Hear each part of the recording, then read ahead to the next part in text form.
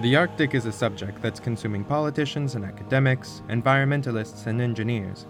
And at the Louisiana Museum of Modern Art, located in Omlevik, a town just outside of Copenhagen, their new exhibition is an immersion into this place, from heroic tales and scientific expeditions to artistic observations, or instigations, depending on the piece. Since the museum opened in 1958, they've avoided getting bogged down by art institution rhetoric. It's a museum that's always run toward the new and the relevant, and above all has followed their senses, never afraid of a little experimentation. Like that time in the 1960s, with ensuing high society horror, when Nam June-paik dumped flour on his head after a concert. But staying true to their ceaseless entry, today they welcome over 600,000 visitors a year. And for their current show, titled The Arctic, they've pieced together a cultural narrative around the society's fascination with the North Pole. Co-curated by Louisiana's director Paul-Erik Tona and Mathias Husing-Seberg, the show mixes artifact and artwork, poetry and hard science to paint a unique portrait of a mythic landscape.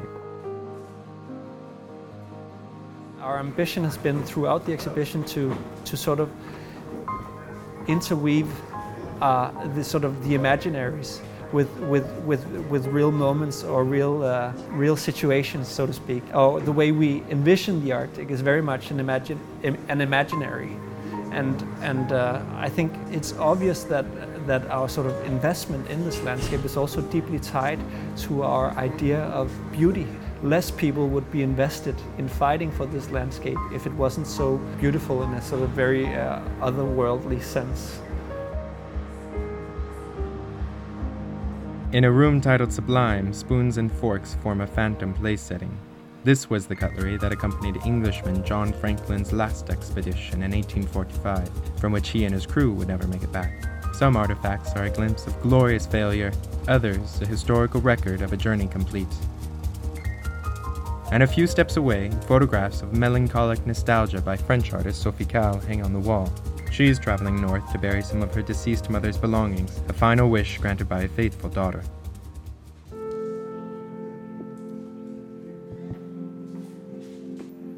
When you go to an art exhibition, all you see is art.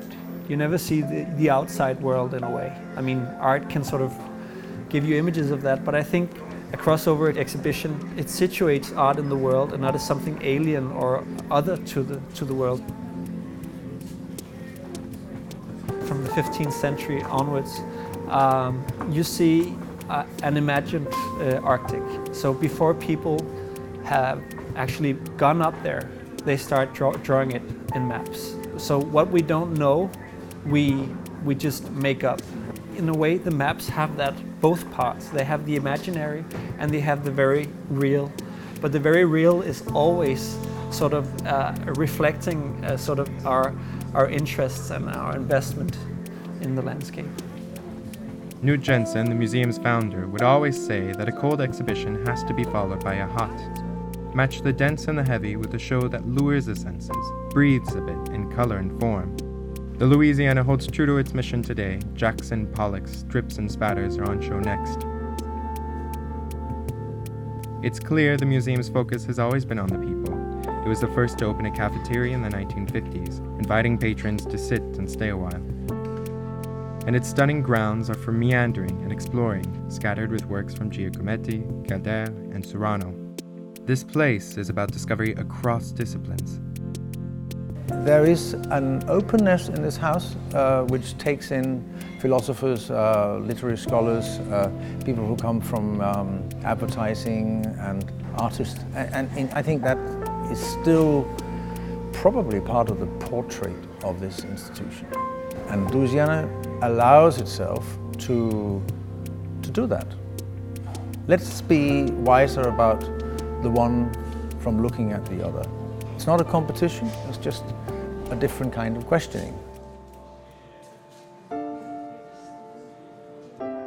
And today, as nations are vying for the North, negotiating trade routes and expanding development, and the Arctic landscape threatens to disappear, this exhibition takes a visionary stance that activates dialogue on every level, from science to pop culture. They even invited Superman.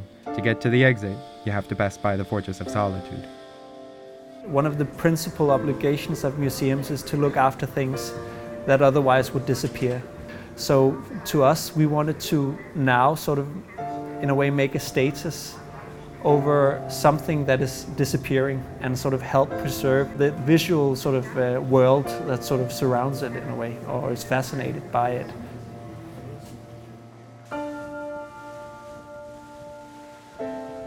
For Monocle in Omlevik, I'm Daniel Barney.